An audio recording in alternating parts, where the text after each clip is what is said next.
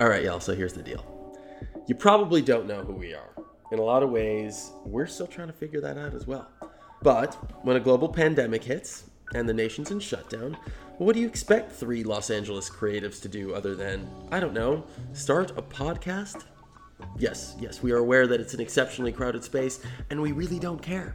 All right, Samit, so tell us what this is. Well, we are three drastically different men of different backgrounds, different races, different points of view, and yet, for some reason, we've come together to share our experience, our struggles, our heart with whomever chooses to grace us with their presence. Adam, can you tell us a little bit more about the show? Absolutely. Every episode will each unpack a thought, a question, a nugget, if you will.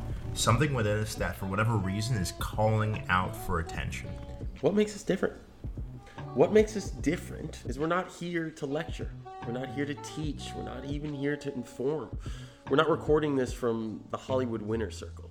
Yes, Samit, you have a very lovely home. That is not a shot at you.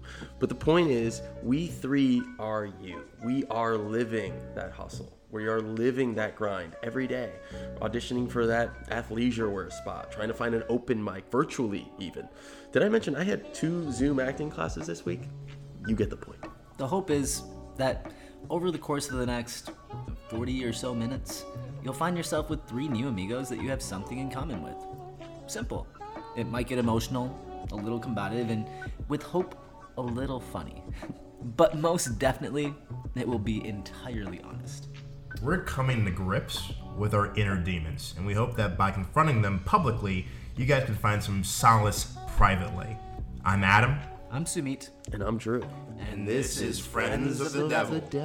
Friends of the Devil. Friends of the Devil?